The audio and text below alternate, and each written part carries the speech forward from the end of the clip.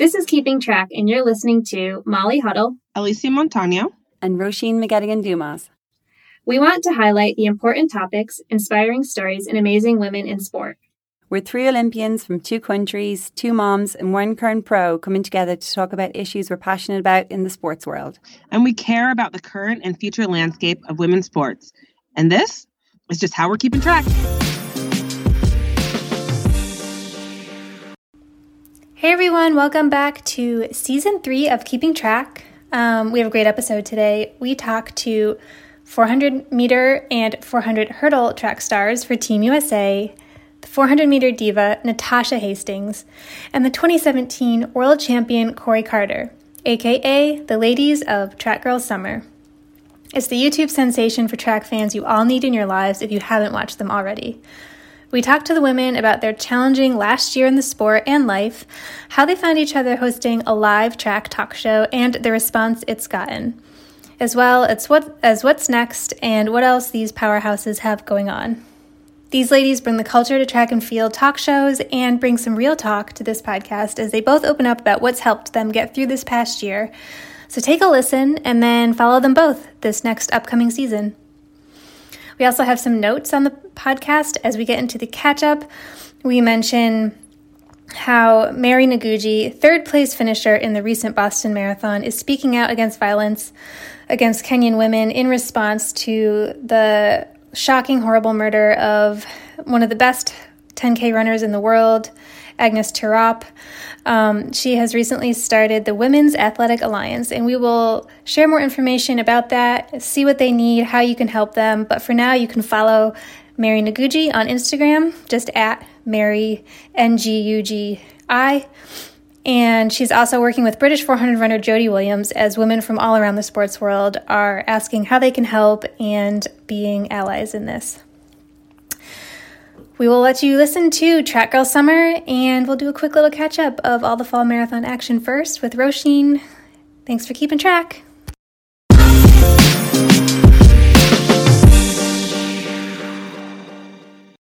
Hey everyone, welcome back. We're back with a new season of Keeping Track.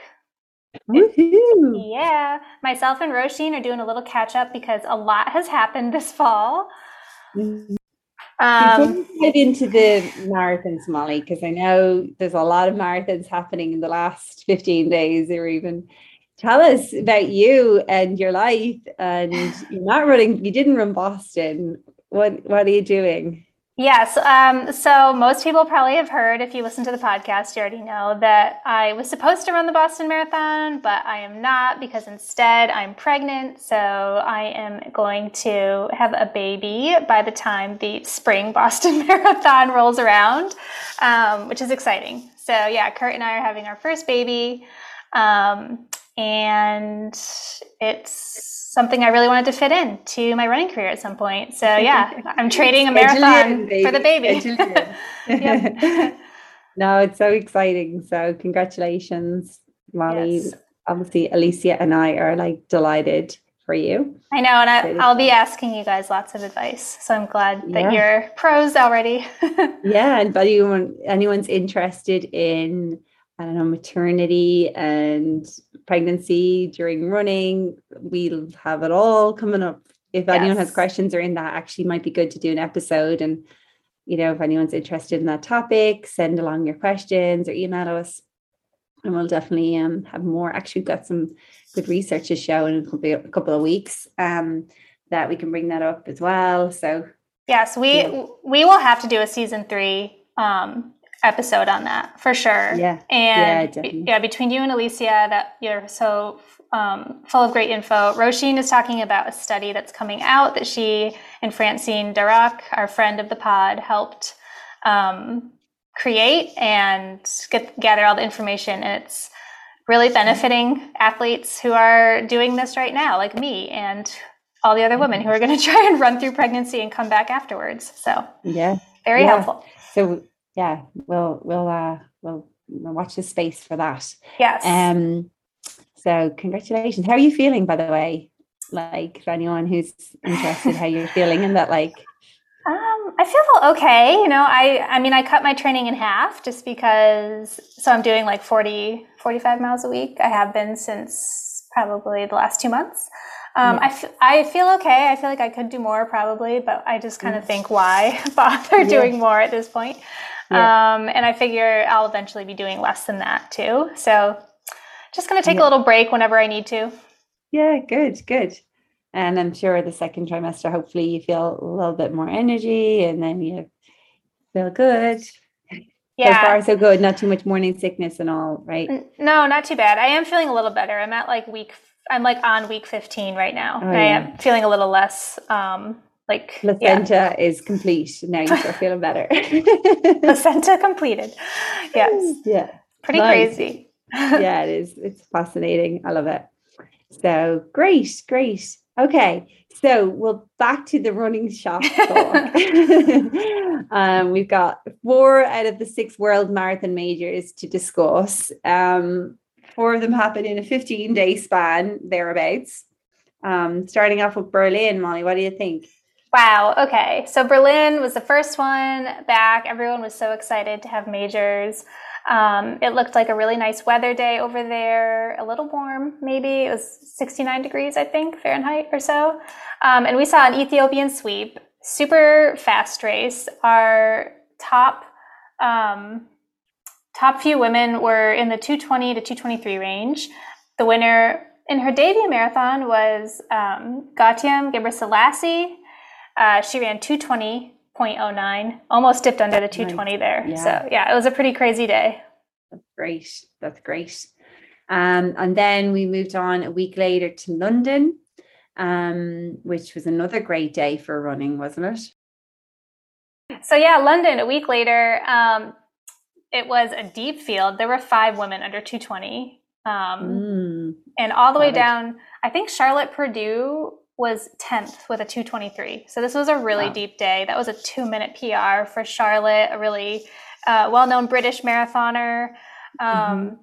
And the winner was Jocelyn Jepkowski in 2:17. She was moving.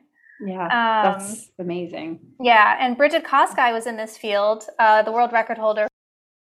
And she ended up 4th, just showing how deep this field was. And we had some really fast seeds who were kind of trying to double back from the Tokyo Olympics. And that's just a hard turnaround.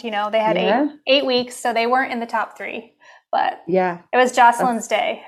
Yeah. And, I'm just looking up there, you're looking at like 5:12 pace for the 26.2 miles. So it's some savage running. Yeah. You're just like, just throw in a 2:17 there. Really, really amazing.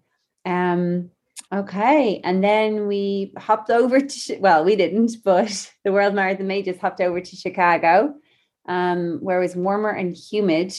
And the winner was Ruth Chepngetich. And do you remember we were, us runners on our text chain were like texting each other about how fast she went out that day. We were like, she's dropped her male pacer already. It's only been 8 miles. I was at a little 5K and my phone was blowing up from you guys. Were like, this is not real. Yeah. So it was a humid day and she went for the world record. I mean, she was out at one point, she was on 2:12 marathon pace. And then she slowed down when her male pacer stepped off, and she still went through the half at 67:34, which, I mean, that's not far off 2:14 pace. And then she had a big positive split. I was wondering if second place was going to catch Ruth, but she held on for the win because that lead was just too big. I think her second 5K was almost 75 minutes. So that's a hard way. Second half. Sorry, her second half. Yeah. Yeah. Wow. So that was exciting. And Emma Bates had a big one to finish second. I think she PR'd by 40 seconds or something like that to run 2:24. She passed a lot of people at the end. So that was super exciting. And I was just reading about her. She joined Emma Coburn and Joe Bossard's group recently, and the chain has really benefited for her. Yeah, it was cool. I saw posts that they were all out there cheering for her in person. So that squad, I think, really carried her through. And I'm Brilliant. sure Good that thing was going on there. Yeah, I'm sure that was helping. And then Sarah Hall, who we were looking to maybe for an American record, just had a tough day in that weather. I don't think anyone was running an American record in that weather. So she hung on for third and 2:27, which if your off day is still a podium finish, that is not very, that's not too shabby. Yeah, it just shows you like her consistency has been amazing with this marathon, the marathons in the last few years. And then the very next day, we had Indigenous Peoples Day in Boston, where we had the Boston Marathon, and another great day there. A little rainier though, right? It was a little rainy in the morning. Yeah. I don't know, all these marathons were on the warm side this year, I think, but not too bad. The times were maybe, like I noticed the pack all went out and stayed together for a long time on the women's side. So I don't know if that meant it was a little harder of a day. Yeah.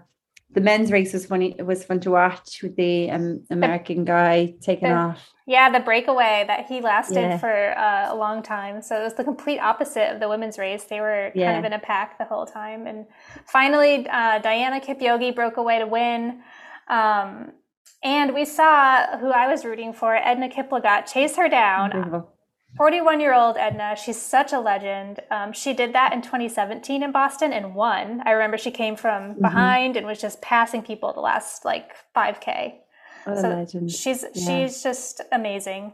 And Mary Noguchi in third place. It was actually like a pretty close finish for like third, fourth, fifth. So it was really exciting. I was at the finish line that day and it was really fun to be there and just like see everybody cruising down Boylston Street. Yeah. Did it make you itchy to do it again, like to do it? It did, yeah. Yeah, I definitely want to do Boston again. You know, the only time I'd done it, it wasn't like the best conditions. I really want to get it was the worst conditions you're talking about. It was the worst of the worst. So yeah, I want to swam down it. Yeah. So watching people run down Boylston was pretty definitely, it would make anyone want to do it. If you're standing at the finish line, you're like, I'm doing this next year. Yeah. Does it feel weird to be like not running though? Is that some like, did it feel funny to just be like?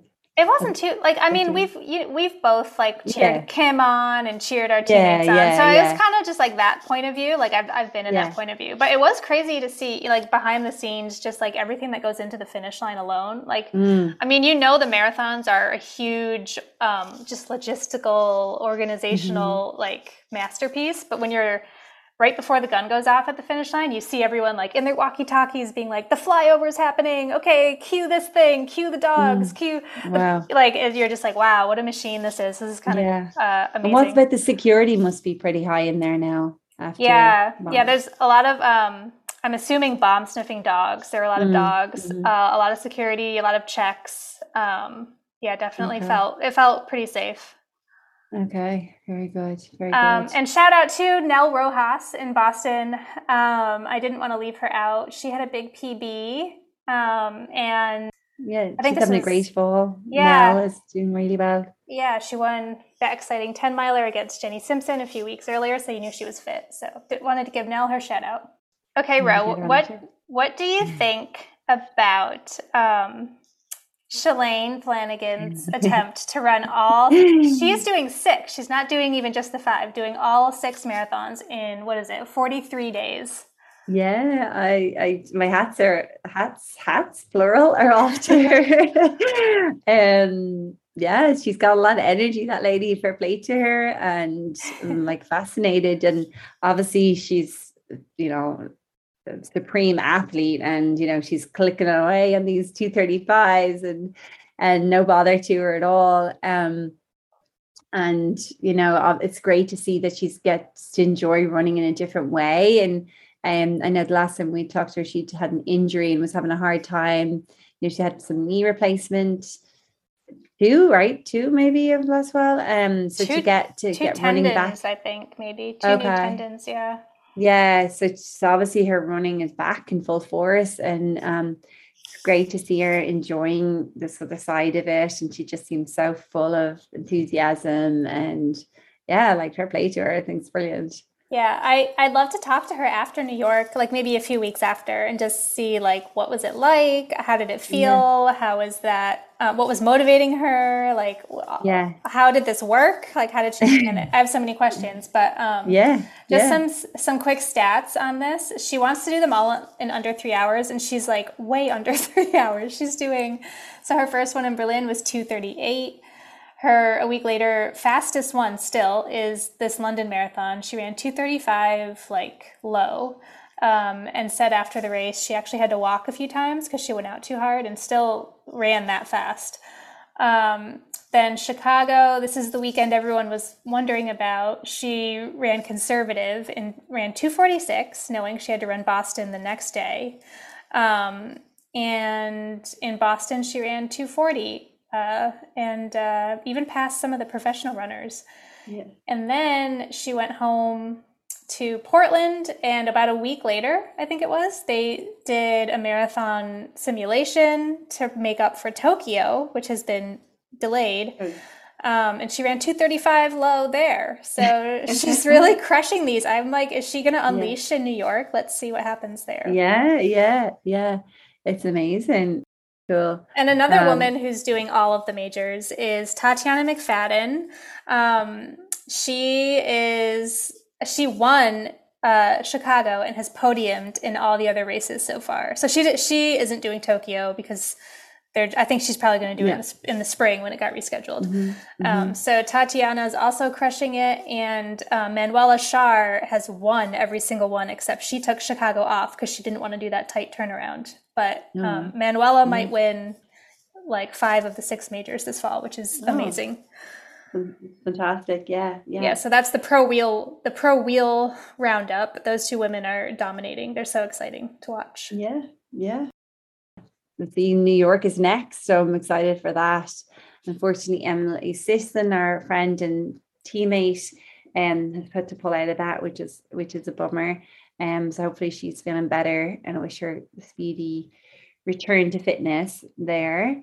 What are you excited about for New York, Molly? Oh gosh, I haven't looked at the start list, but New York's always a great race. No Mary Keitany. We saw that she retired this past year. She's usually, she's a New York legend. She's won, how many times there? 5. But I know some American runners like Steph Rothstein and Kellen Taylor and Laura Fleet. Always bring it. Yep, they're on the start list. I would need to look again to see who else is there, but it's going to be an exciting day. So what else has been going on? Anything this fall? Well, a couple world records. The most recent news, probably to us as of the day we're recording this, is the world record in the half marathon by 23-year-old Latesnabet Gidey, 62:52 officially, which might take you a minute to like process, because it took me a minute to process that time. Yeah, and we can throw these numbers around, but like 62:52 is elite man's time, really, isn't it? Mm-hmm. Yeah, we have to gender everything, but I'm just saying it's like 4:48 per mile. Yeah, like it's only seconds off the time that some of the American men who qualify for the World Half Marathon Championships would run to go do an international meet at that level. Like it's actually amazing. So. So she's running 4:48 for the distance, and that's 15-minute pace for 5K.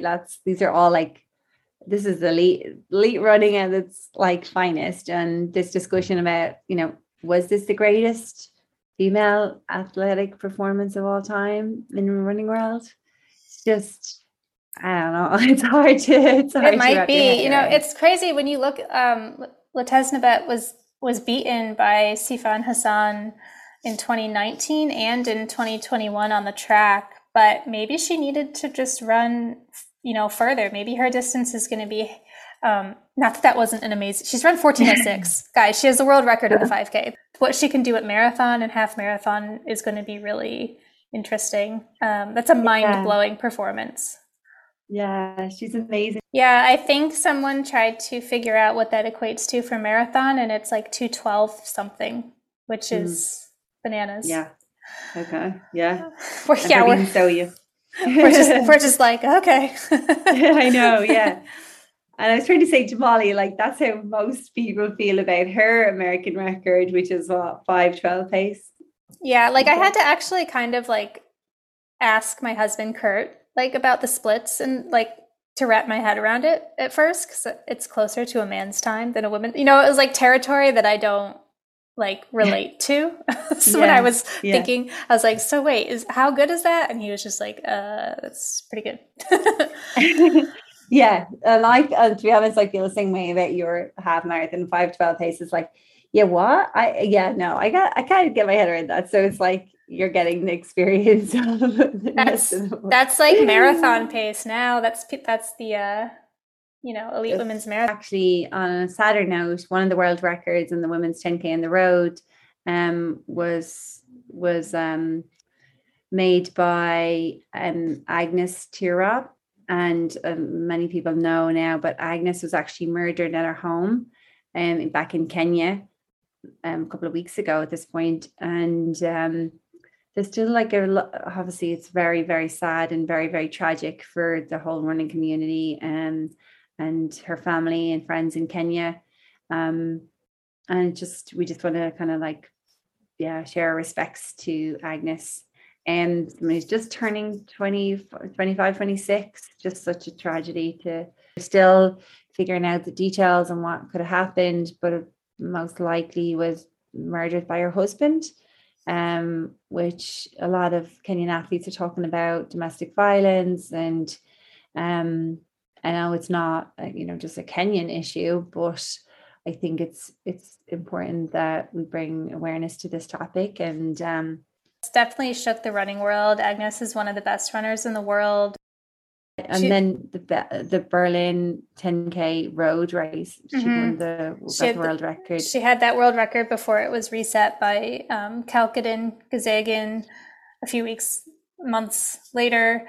But if something like that can happen to one of the best women athletes in the world, it's pretty scary. It shows that there's a lot of women speaking out, like Boston third placer Mary Noguchi and Viola Lagat had both been posting on social media and had some really powerful things to say. And I think they were trying to organize something back in Kenya to focus more on protection of women and the corruption that can go on there when you have a successful female athlete, because running is such a big, it's like such an economical impact in Kenya. And I think some of the women are mistreated and taken advantage of with when they become great athletes and are bringing in money, unfortunately. So extremely sad news there. It's devastating. Yeah, absolutely. So may she rest in peace. Yes. But we also wanted to say before we head out, this is a new season 3. We have some good stuff coming towards you guys, all you people who are Keeping Track fans. We wanted to mention, please keep giving us ratings on iTunes and comments. We want to try and get to 500 ratings. That will help us with our visibility on as people search iTunes for women's sports podcasts.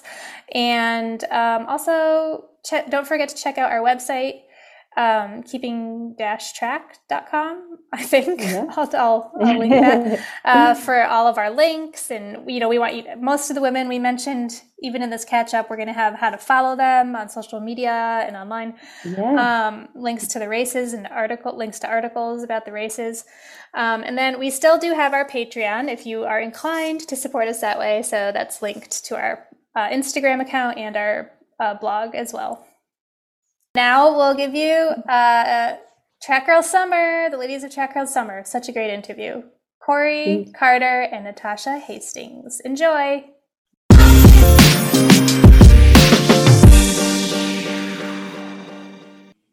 Hey everyone, welcome back to Keeping Track. Season 3. We're super excited about our first episode of Season 3. We have you may have heard of Track Girl Summer, Natasha Hastings and Corey Carter, who we really want to talk about this show, but also their excellence as athletes. Just some brief stats. Natasha Hastings, aka 400-meter diva, has over 10 medals in the 4x4, most of them gold. Has been good for a long time. World Youth, World Junior Champion, NCAA champion in the 400. You all know Natasha. You've seen her at all the World Championships and Olympics. And Corey Carter, 2017 World Champ in the 400 hurdles, NCAA champ from Stanford, and the other half of Track Girl Summer. So we're going to dive in. There's a lot more to these women, and we're going to talk about it. I'm so excited. Yes. I'm super stoked. I got an opportunity to connect with Natasha Hastings and Corey Carter a few weeks ago and on Track Girl Summer. And I have to say, I just felt super comfortable connecting with them. Excited. We talked for a really long time. So if you guys haven't already headed over to Track Girl Summer, you can follow them at IG. You can follow them also on YouTube, which is also, where you're going to be able to watch all their videos. So do all that stuff. I wanted to just ask really quick, first of all, on the track side of things, Corey, how you got into the sport, Natasha, how you guys both got into sports. You guys pick whoever wants to get started on that. Well, since you said my name first, I'll go first.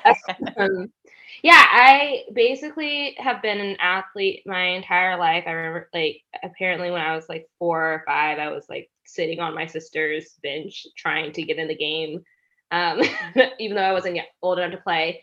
And I pretty much played every sport except for track, and I just was kind of bored with softball. It moves too slow. So I just was I want to try track. And I thought I was going to be a heptathlete. I wanted to be the next Jackie Joyner-Kersee. And then I found out about the 800 and I was actually, I'm in love with the hurdles. And it's been a wrap ever since. So yeah, I started in 7th grade and have been with it since then. You weren't trying to hang out with me in the 800, Corey? It was actually one of my strongest events. And I would be like, hey guys, we could just not do this and just take whatever place we're in at this point and walk away. We don't have to do the 800. And no one ever wanted to take me up my offer. And I was like, all right, well, I'm about to get max points here. I love it. Natasha, what about you? Well, first, thanks for having us. Exciting to be here and to be on another platform that's creating safe space for us like-minded women to talk. But I was a little bit younger than Corey, not a lot younger. I say that I was born into the sport, or I believe I was born into the sport. Both of my parents ran track. My mom was an Olympian for Trinidad. And I joined a team officially when I was 9. My mom used to take me to a track meet called the Colgate Women's Games that is still in existence to this day. I think it's been around for almost 30 years now, if not 30 already. It's a series of meets in New York that's held over a 6-week period, and anyone can enter their kids in. My mom took me every year, and then this year, my coach, who ended up coaching me from then till I went off to college, coached me, or discovered me, I should say. And I specialized in the 400 very early. I probably specialized around 10 or 11. So yeah, I've been going at it for a really long time. Oh my gosh. Okay. I have got 2 questions from that. First, your parents were, major track athletes. Did you feel any pressure to do track, or is it something that you wanted to do? And then talking about specializing a little bit, I wanted to kind of dive into that because we talked about that on Track Girl Summer where, not a lot of, we always talk about athletes not specializing earlier, and you did. And I wonder if it played into any, thoughts of burnout or anything like that. I mean, obviously you've been around for a really long time and didn't show us that you were burnt out, but did you experience it and we just didn't see it? I think that, so I'll start with the specializing question first. If there's any regret that I have over my career, it's the not trying other things. I specialized early, but I do think that I had longevity. And I think what played in my favor was that my mother was also a young athlete. And so I always tell the story. One day I went to practice and I had 10 400s, and I think I ran like 2 400s, and I peed myself on my way to the bathroom. And at the same time, my mom was coming into practice, and my mom was like, "What's the workout? Who's doing that? Not my kid." She yanked me off the team that day. And I like to tell that story because we are in a culture where we're seeing parents overwork their kids and overtrain their kids. And although I specialized very early, I attribute my longevity to my mother being the one that was like, "No, you're not going to overwork my kid." 10 400s. I mean, even as a professional, I don't do 10 400s in a workout. That's just insane to put on a child. If it's not at marathon pace. No. Yeah, like that's like a workout we would do. Yeah. So I do wish, though, that is one of my regrets. I do wish that I had tried other sports, but for me, it was just, I'm good at this. I tried basketball. It didn't work out. Everybody likes to win. I went back to what I knew I was good at. Yes. But I do feel like, doing other sports, the skills are transferable. Yeah. And so that's where I say, like, I wish that I would have done that. And I advise other young athletes that, like, hey, you don't have to specialize early. You can try out other things and have fun. Mm-hmm. And then to your first question, which I'm answering second, I'll say my mom was very good at, and to this day, very good at separating encouragement from pressure. To this day, even though it's my job, there's still the question of, is this what you want to do? Are you enjoying this? The pressure more so came from myself, me putting, we're our worst critic, and we put the most pressure on ourselves. And my father, my father was a coach. They ran track. That's how my parents met, at a D2 university in New York. And my father ended up coaching that team. And I used to go to practice with him when he was coaching. But once I started running track, it was really my mom who was more so involved. My dad wasn't really the one taking me to practice and such. So really was my mom who was like really instrumental in the support. And she was awesome. Still is awesome. Yeah, I see her all the time. I'm like a big Natasha's mom fan. Or Natasha's mom. She's all over your Instagram. I'm like, okay, yeah, we know. I love that so much. Yeah, there's just a lot to be said. Pressure is a good thing, but it's like how to learn to handle it. Yeah.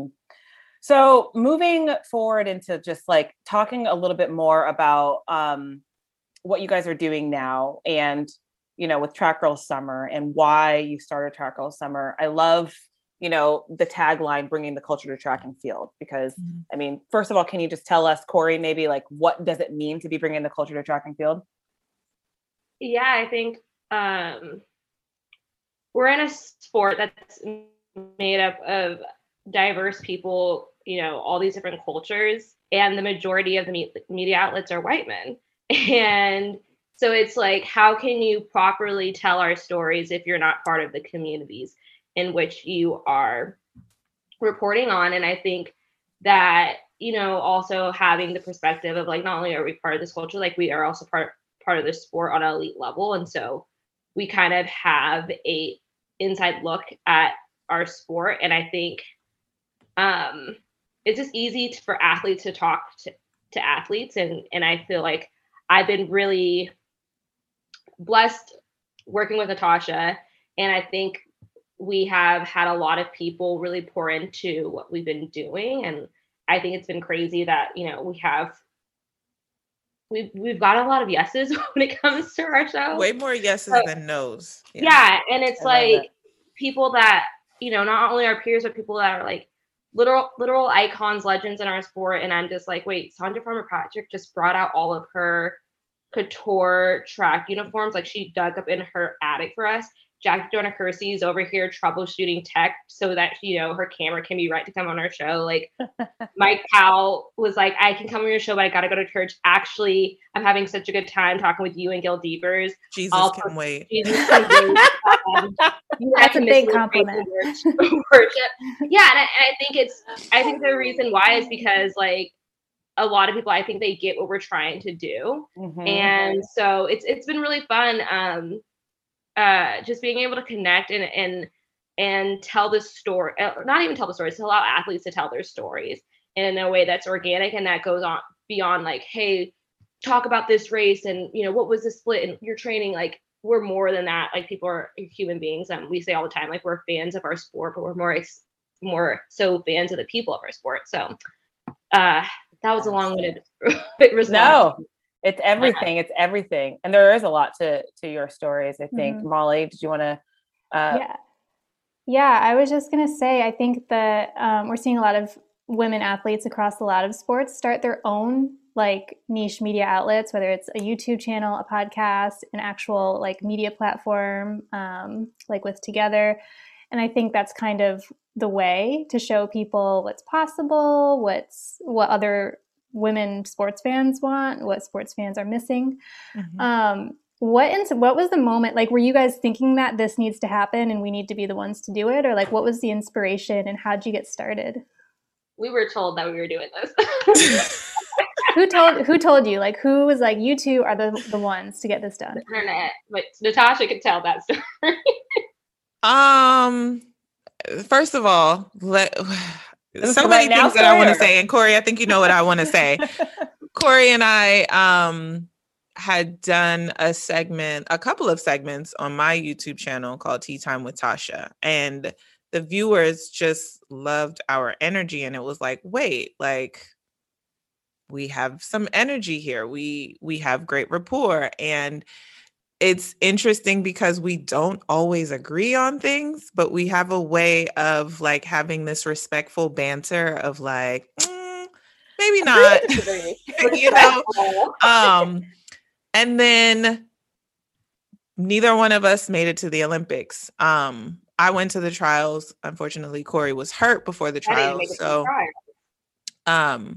So it was a situation where it was like, okay, we're home. And then somehow like that turned into our Olympic experience. And we were asked to do something in conjunction with a production company called World's Greatest. And then we ended up doing it for 13 days straight over the Olympics. And we were like, whoo, this is a full-time job. But we had so much fun, as dog tired as we were. But Molly, I want to like piggyback on what you said earlier, because there was a moment while we were doing the broadcast over the Olympics, and Corey, I don't know if you remember what the topic was or how we got to that point where I said, you know, when I go out and I talk to young girls, I have my foundation, Natasha Hastings Foundation, which is for girls. I always emphasize that we need more of us in the journalism space, the camera woman space, the executive space, because when we look at how our stories are being told, as Corey said earlier, they're being told by white men. And I said, more than anything, if we want to impact the decisions that are being made on our behalf, as well as the way that we are portrayed in the media, we need more of us in those spaces. Because when I look out and look at the cameraman, I've never seen a camera woman out there. So when you look at how, you know, we're out there competing in these skimpy uniforms, and then we're captured in a not so flattering position, well, who's behind the camera? And I remember Corey having a visible moment where she was like, hold up, wait a minute. There's some truth to that. So that's a real on Track Girl Summer. Yeah, that's a real stat. We're giving the people their flowers. And so we'd like to pay the flowers to you all as well, in that, like, we're not just talking about it, we're doing it and taking the space to actively tell the stories of other women, because we're not going to be portrayed the way that we want to be portrayed if we don't find that voice and use that voice for ourselves. I love that so much. Talk about taking up space. And Natasha, you also added to the space that you're taking up as an athlete, as a woman, as a Black woman, now as a mom. You know, can you tell us a little bit about that entry as well? And like, you know, how you navigated that? I mean, you know, we talked a little bit on Track Girl Summer about my experience, and then yours, you know, you having a woman there to talk to that helped protect that space for you. But like, can you give us a little bit more about how you navigated that? Becoming a mother was hard. still is hard, but it's one of the most beautiful things that I've ever done. Wouldn't change it. Can't wait to do it again. But there was fear in the moment that I found out I was pregnant.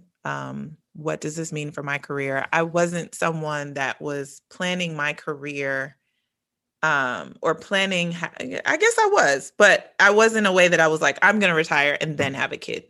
We all know how you make babies. I obviously was being grown and I got pregnant.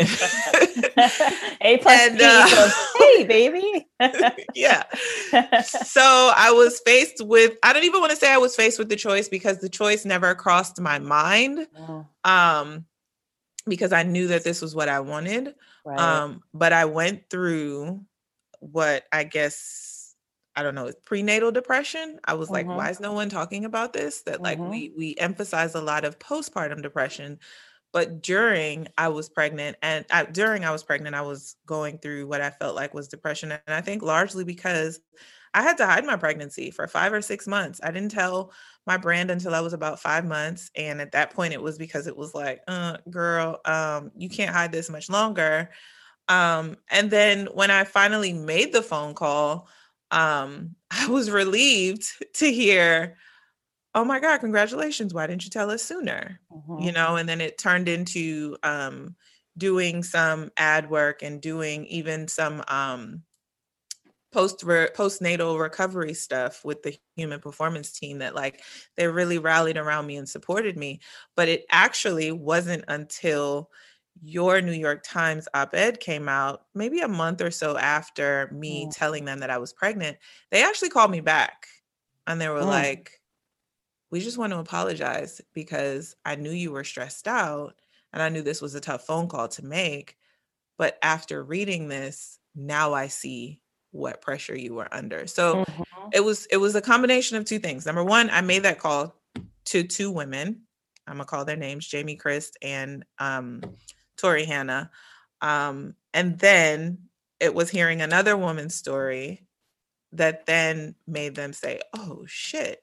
Yeah. Are we allowed to curse here? Yes, absolutely. Put a little E there, children. I thought I grasped what was happening, but now I see what she was truly dealing with. And so, you know, having the space to make that phone call to a woman, but then having the woman say, wait, no. I heard you, but I want you to know I hear you. That was big because it does make it a little bit hard for me in a sense when I go into some spaces and I want to honor that, you know, your experience was totally different from mine and it's tough, but then at the same time, I feel like I'm an example of how it can be. And it doesn't have to be the way that you experienced it. And a lot of other women, Allison, had to experience it. But it took making that call to a woman. Yeah. And like you said, it's a lot about even just having the opportunity to open up dialogue and like have that conversation. Like, you know, maybe people not even recognizing this is a problem. People didn't recognize this is a problem across all industries, not just in sports. We know sports is just a microcosm of what's happening in the world. All of a sudden there's like eyes on these athletes that need the same support so many women industries the world over have needed. And now just because we pay attention to them all the time on the screen and we applaud their performances and how we can physically see it. It's like, oh, how do we make sure that this isn't a continual problem? And like you said, acknowledging that you're a small percentage, which is not what we want. We want for the way that your story panned out to be the greater percentage, like be the greater good. And even you sharing that and having the platform now to be able to say, oh, we have to actually kind of help sharing more about what it looks like when we do have our pregnant athletes. Because that's some of the problem. We can't even imagine what it looks like, right? Exactly. Yeah. Like Natasha, I know we came up in the sport at the same time. You didn't see women having kids and then coming back. And so we were did you internalize that? Because I know I was always like, you can't even ask for anything. Like you have to just be done with what you're doing, or some women just they just take the cut and don't say anything. And so that's what I saw over and over until Alicia changed everything for us. Literally. Yeah, totally. And even, I mean, the self-defeating thoughts within myself, would I be able to come back from having a child?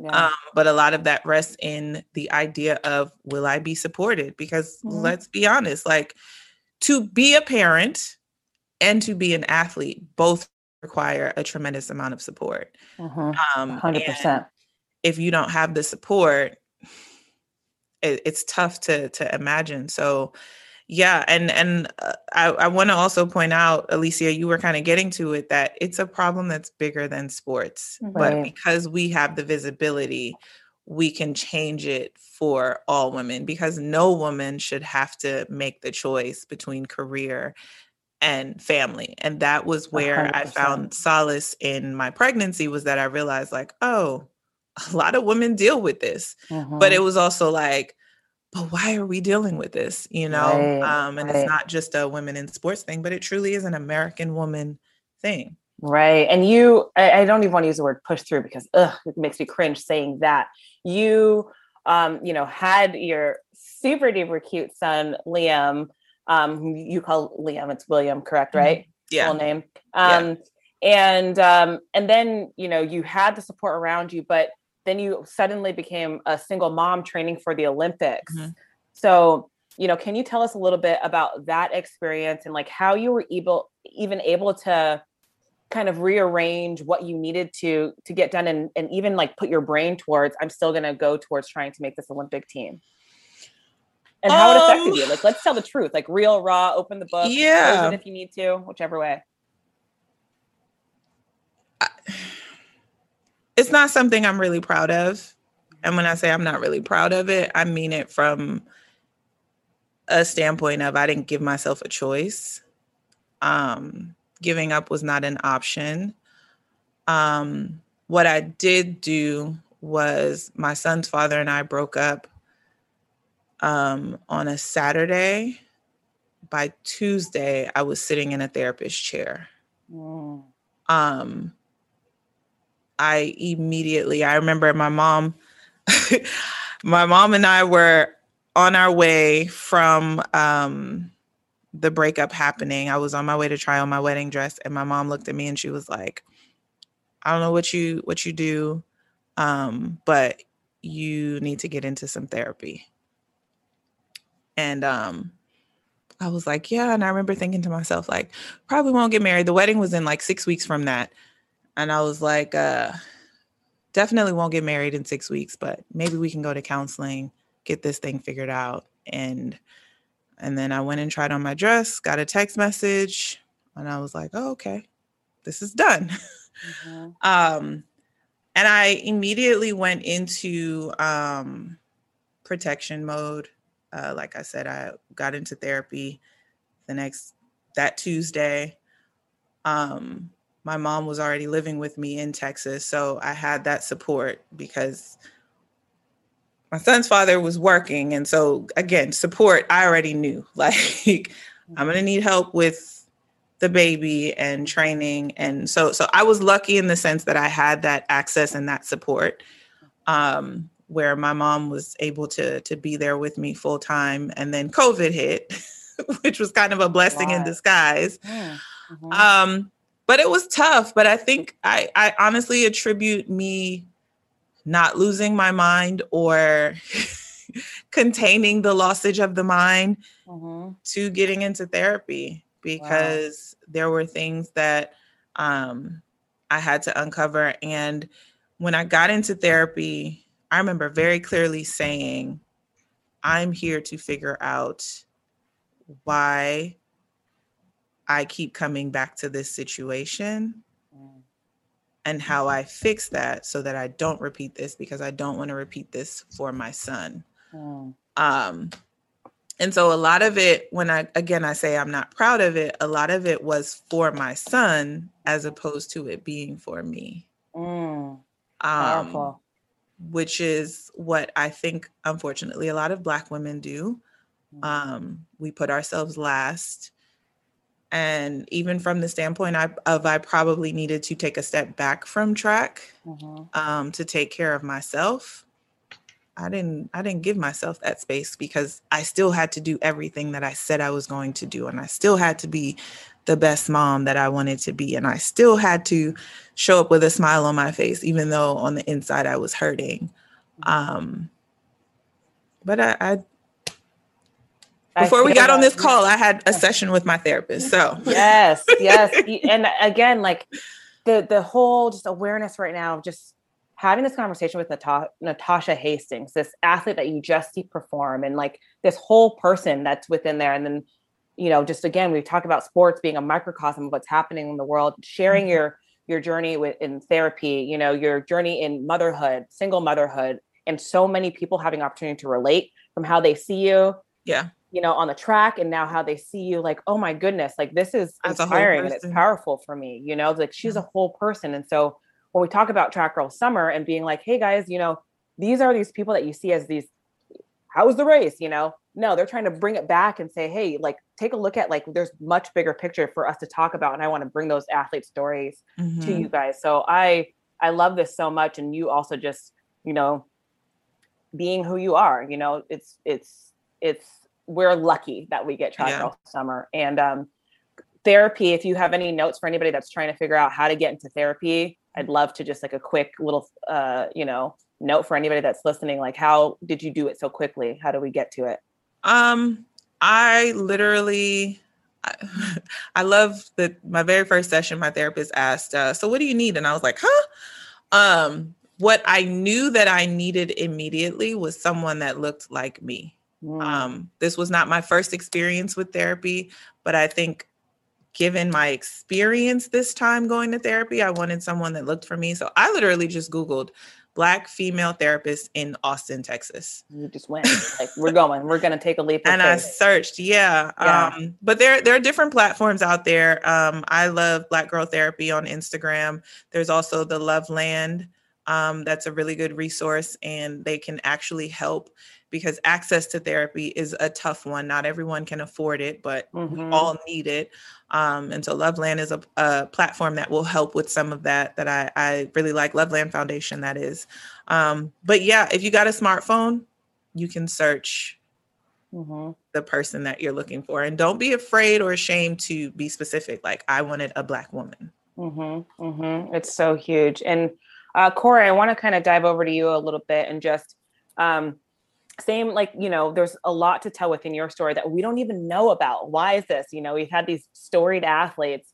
You know, you've had quite a bit of injuries, you know, these last couple of years, and you have a new diagnosis with diabetes. Can you tell us about, you know, your season last year, how that unfolded going into, you know, from COVID into the Olympic year and then not making the team? I kind of been struggling with some Achilles problems for like the past, like, 3 years now, which is kind of hard because, you know, you kind of need your Achilles to run. And for me, it was just kind of like, I think I'm really good at compartmentalizing, and as a 400 hurdler, I'm really, really good with dealing with pain. It's kind of my specialty. But my injury kind of just like, it wears on you because, like, you know, when you compete, you kind of go into this special headspace where like, all right, I'm going to suffer and I'm going to be okay with it. And I was going into that headspace, every single day to like get out of bed, because like some days I wake up and it'd be like excruciating pain to walk. And like, that was kind of, you know, taxing just like mentally to have to be in like fight or flight mode all the time. And like my coach, and so it was like hard to train, because by the time I got to my workout, like I had just expended so much energy just going through my warm up, just trying to be like, let's try not to limp through these drills, you know? To the point where my coach was like, you're not going to trials. Like, I'm not having you go out here and like crash and burn out a hurdle, because like, I didn't even know that Flo made that decision. Okay, sorry. Well, yeah, of course he did. I'm crazy. Like, you think I was going to be like, I'm not going to trial? Because in my mind, like, I always say I'm kind of a bit of a psychopath. Like, I'm always just like, okay, I don't have good practices, but I always believe in myself that like, when it comes, I know I'm a gamer, so I'll figure out a way to turn it on. If I have to limp across the line, okay, like, But it's just difficult because at my height, as a 400 hurdler, I need every single inch I can get on my stride in order to hit my stride pattern. I'm not, I mean, I like to say I'm 6'3", but I'm not. And so, and my injury was like restricting my stride because I really couldn't push off of my foot like I wanted to. And then it was like I couldn't push into the hurdle, couldn't really land. It was just a mess. And so Coach was like, that doesn't really work for hurdling. Yeah. And so was getting over that, like doing track all summer. It was funny because like when we were doing the Olympic coverage, we would like report on the Olympics in the morning and then like spend the rest of the day getting ready for the next day's show, and then waking up at night and in the morning to watch the Olympics and be ready. It was just like it was, we were up all day, all night. We were getting like 3-4 hours of sleep. So I was like crashing at Natasha's place so we could do the show. And at one point I was like, I feel like I'm pregnant because even though there was no possible way that I was. Oh, okay. I was like, you know what? You can tell us that story too. No. Outgrown activities. It was like, I was waking up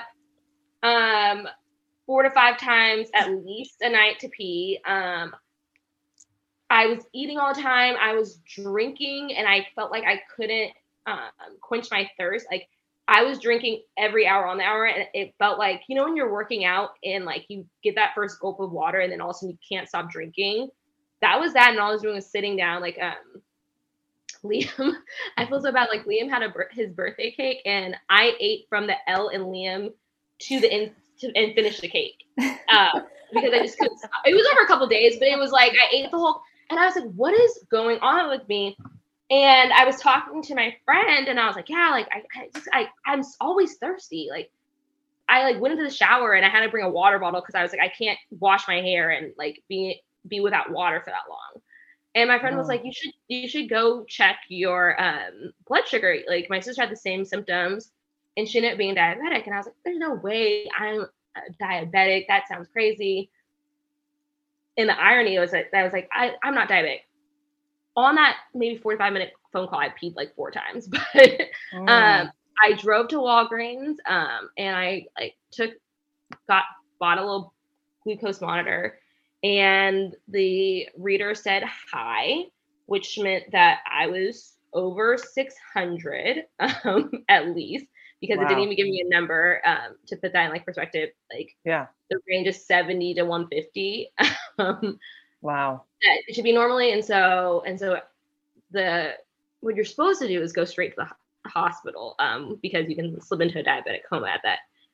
Okay, I was hoping that you gave the gravity of. Okay, you guys got to just like Google a little bit of what's. So this is happening in the middle of the Track Girl Summer. This is actually right after the coverage, but like we finished, all the symptoms were happening. So it was like you were like dialing in all the symptoms. Actually, you'd been already experiencing it. Right? Yeah, I had been experiencing it, and so I had been experiencing it, and then I finally was like, what is happening? Like, I just like, why am I feeling like this? And so you're supposed to go immediately to the emergency room. I was like, well, my phone's on E, so let me go home and charge my phone. And like, I'm also hungry, so like, let me get a snack, because what I'm not about to do is be in the emergency room with no phone and hungry.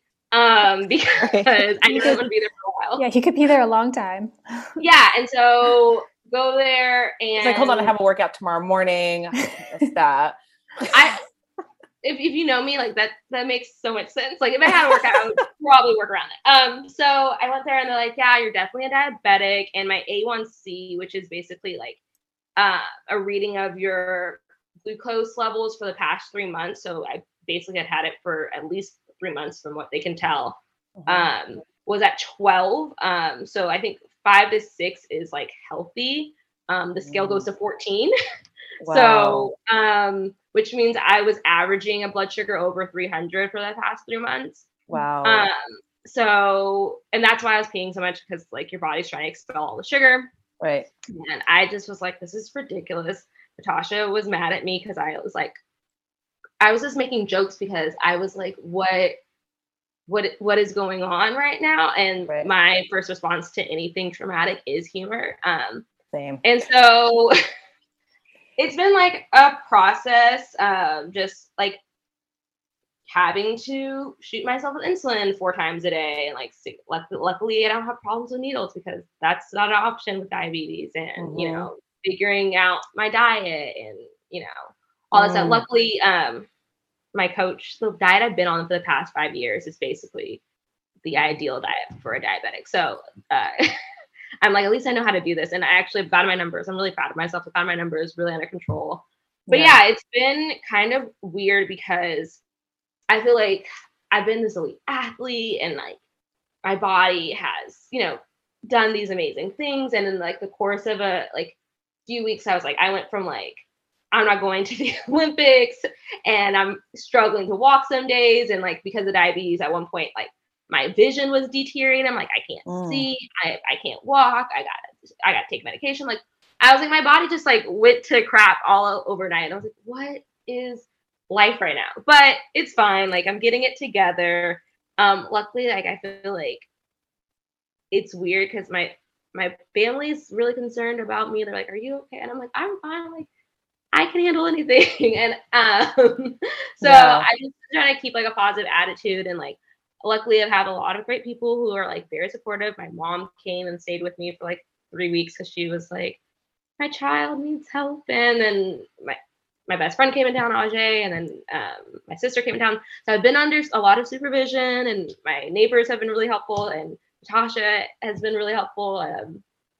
I get a lot more calls these days because people are concerned. But yeah, it's been we want calls before something serious happens, but that's nice too. Well, they do too, but I think it type 1 or type 2? Type 1, which is genetic. Okay. AKA juvenile diabetes. So like it's funny because when I play stuff in my head, like throughout my life, I'm like, maybe I like have had this, and like my lifestyle has like really masked the fact that I probably had this for a lot longer than I did. Because like I've never had a sweet tooth. My activity, because I'm noticing now, like, because I track my glucose, when I exercise, my glucose goes down. So that probably helped. And then like, if you know me, I keep a snack on me at all times. And I was just like, I probably have just been managing my sugar my whole life without knowing. it. So luckily, a lot of the things that help make me a great athlete has been like really beneficial in like figuring out how to manage this like little autoimmune disease I've got going on. So yeah. Okay. I want to just for people to just listen, like what are, again, just some quick, things to look for. Yeah. Extreme thirst and hunger, and peeing frequently are really good signs. Also, I guess I was noticing my limbs would go numb a lot. Like, when you get like the statics in your fingers and your toes, because it's a circulation thing. So, and blurry vision, I got that eventually. I got it after, but because diabetes affects your blood, it affects pretty much every system of your body. So, it affects your eyes because the small capillaries in your eyes can make your limbs swell. And so those are some of the signs to look out for, or if you're too low. It's weird because you can also go hypoglycemic. I was hyper when I discovered that I had diabetes, but you can also be hypo because your body just isn't good with handling sugar. So that means your blood sugar is too low. So that you can get really shaky. When I get it, I like get hot. Like I feel like I'm about to pass out, like hot flashes type deal. And you can also pass out. So those are some of the symptoms. I don't want to pass out. So everybody pay attention. Even if you're an elite athlete, pay attention. Yes, exactly. You can still have health issues crop up. So don't ignore. Don't push through. Don't push through that. Yeah. I have a question for both of you. So like, what is the future of, you're both changed things up a little bit in this Olympic post-Olympic year. So where are you now? What's next in track and field, school-wise, stuff like that. But also, what's the future of Track Girls Summer? What do you guys see going? Where do you see that going the next few months? To complete and total world domination. Something slight like that. I like I'll that. let Natasha answer because Natasha's got a lot of things going on. Well, okay. So, because I also feel like I need to add, like she mentioned, I was like, take this seriously. Like Corey's car was packed up to drive and follow me to South Carolina to continue Track Girl Summer. And she's like, yeah, I have to go to the doctor on Tuesday, but I'll be there on Wednesday. And I was like, sit down somewhere. So I am back in South Carolina. I'm studying clinical mental health, also going back to counseling, and then COVID sparked the passion in me to become a counselor myself, seeing the need to take up space and do the work, if you will, there. But Track Girl Summer, we see this growing into a bigger platform. We want to continue to tell stories. We have some ideas that we're just trying to figure out how to package and pitch because the ideas are too big for us to try to do them on our own. But, again, we are ultimately fans of the people more than the athlete. And so a lot like what you guys are doing here, which is finding out what makes the athlete tick, what makes the athlete human. Because we talk a lot about being superhumans, but we are actually humans. But in the meantime, Corey and I have had to come to terms with, we got a lot going on. So Corey's had to find new balance in learning, and I'm not going to speak for you, Corey, but I do think that you. But I am going to speak for you. I am. Yes. I'm going to therapize you. My friend says you're therapizing me, but Corey does a great job of finding the light and minimizing her experience with type 1 diabetes. And although she's managing it well, it is an adjustment for you along with the rest of your life. And I'm a single mom in school, working, training. So we're figuring out the balance. So we're going to put out this much. And then now I'm like, wait. We got a whole lot of life going on top of Track Girl Summer. So I think ultimately we want to make sure that we are proud of the product that we put out. And so we're just figuring out what that pace is going to look like for us. It's changed a little bit in the last couple of weeks, but we're more concerned with putting out a good product. And yeah. Corey. I love that. Yeah. Corey. Yeah, I agree with Natasha. Don't agree. Honestly, this can be our therapy session. It's this dang diabetes. It's like it makes me so tired some days where I'm like, I have things to do for Track Girl Summer and like my life in general. And I'm like, and my body's like, how about you sleep for 5 hours a day? And I'm like, but we just woke up. There literally no. See, she's making a joke, but there have literally been days that like I'm texting her and I will get no response. And you guys can hear Corey's a ball of energy. Like she is on 10 from sun up to sundown. And then she'll text me and be like, so I've been asleep for the last 5 or 6 hours. Oh, okay. Yeah. Take care of yourself, Corey. Here's the thing. Diabetes is not going to stop in the show though. But yeah, I definitely think that we want to keep telling athlete stories. And I also think we have a lot more, like Natasha said, we have some ideas to bring some different content than we've been pushing out. And like in my like dreams, like we'll be doing like some live shows like at meets. In like I want to just like have our couch at Worlds. I don't know how that's gonna happen, but like just it'll happen. I'm manifesting. And yeah, and then right now, I don't know what's going on with me on the track right now because I've just got to like get healthy and find balance. I'm trying to figure out like how to work out for an extended period of time without my sugar dropping too low, which is like a balance. So right now I'm just kind of taking it day by day and slowly, because as much as I like to push myself, like my body's like, girl, I will sit both of us down. And I'm just like, all right. So Natasha, you should be proud of me for actually listening for once to my body. But yeah, and other than that, like, you know, just figuring things out one day at a time. People are like, what are you doing? I'm like, I don't know. I really don't. Yeah, I don't know. I love that. Okay, so it sounds like I'm going to go ahead and throw this out there. If there are any professionals that are really good at packaging and pitching, email info@trackgirlsummer.com. Yes. I'll come with no games. Oh, you can see me. Yes, please. Yes, you know, any professionals that know that, go ahead and send that over. I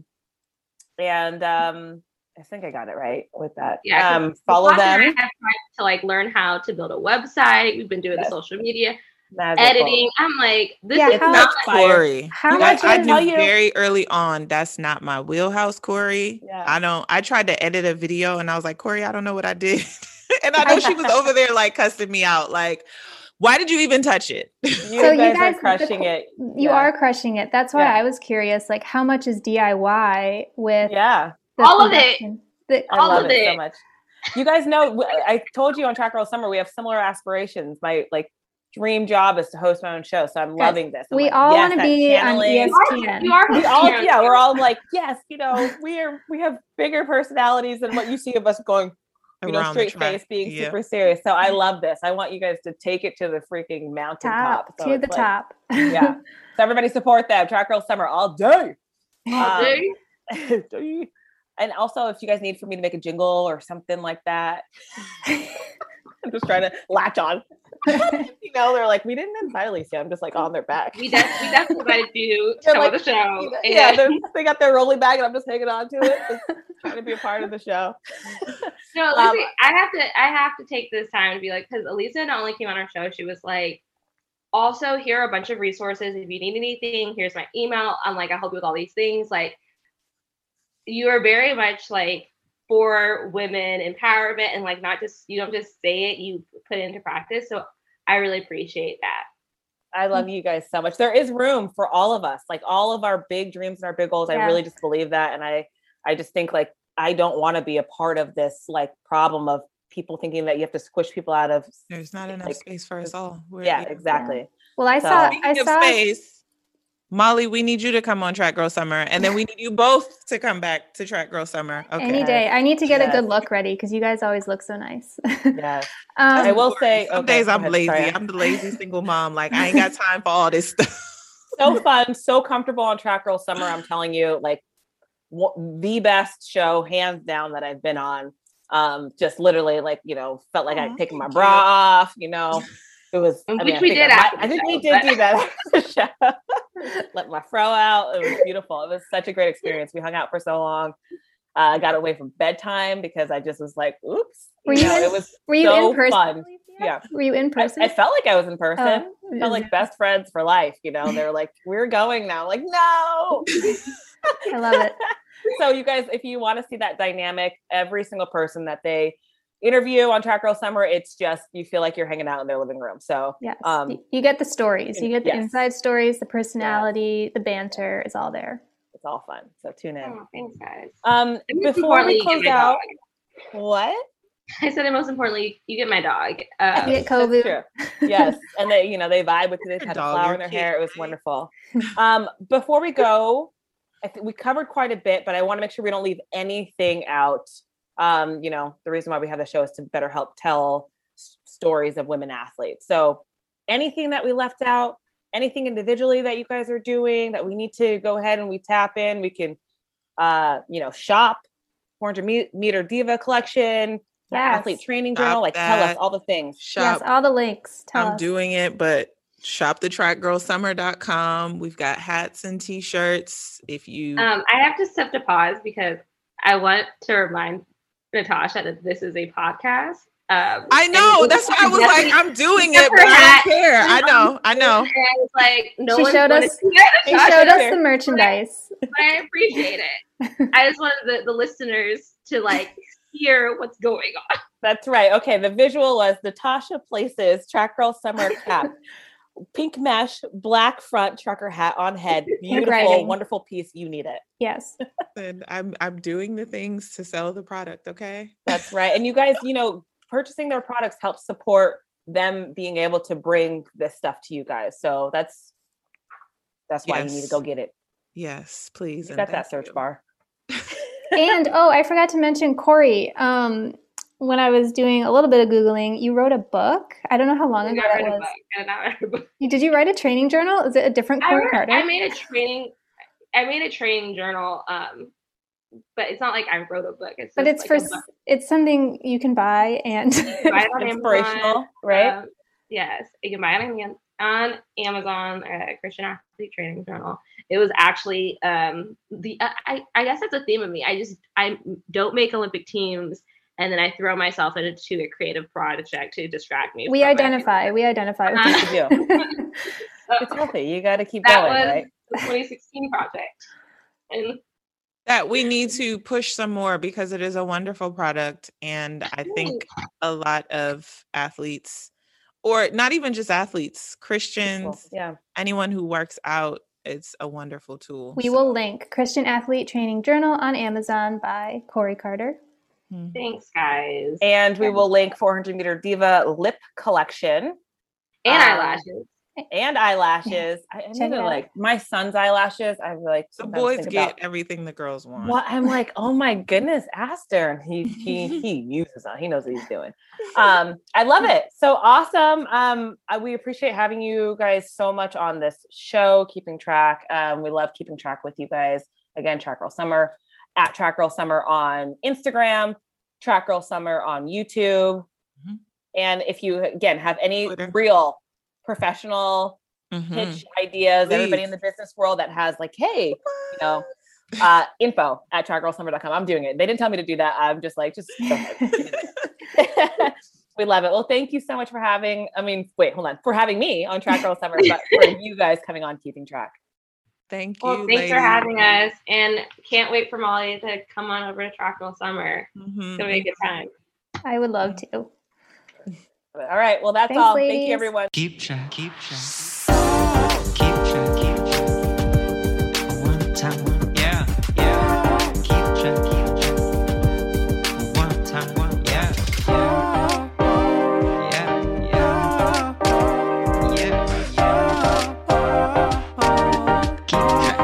Already know what track. Keep track. Keep track. One time. Yeah. Keep track. One time. Yeah.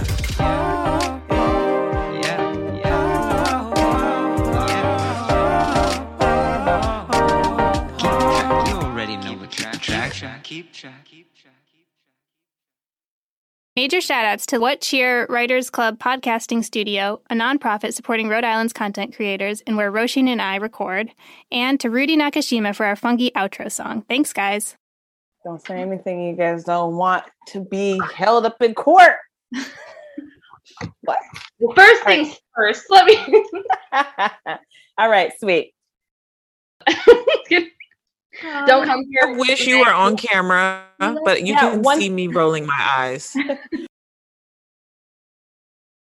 Don't talk about my dog. Don't talk about my mama. Running should be simple. Just put on your shoes and go. And yet, when you try to learn about how to get better at it, especially as you age, you're confronted with conflicting advice, complicated workouts, and confusing nutrition trends that just won't work for you. On The Planted Runner, I'll share exactly how to run faster, longer, and feel great doing it at any age because you don't have time to waste. I'm Coach Claire Bartholic, and I went from not running at all in my late 30s to finishing a marathon in 2:58 at age 42, all on a plant-based diet. I've helped hundreds of runners achieve new personal records well into their 60s and even 70s with science-backed training, plant-based nutrition, and proven mental strength techniques. Each episode of The Planted Runner is like a private coaching session on the run where you'll learn from me and the guests I interview. You'll get actionable lessons to help you become a better runner every week and reach goals you never thought possible. Whether you're training for your first 5K or your 50th marathon, take along the Planted Runner on your next run. Let me show you how your best running is still ahead of you.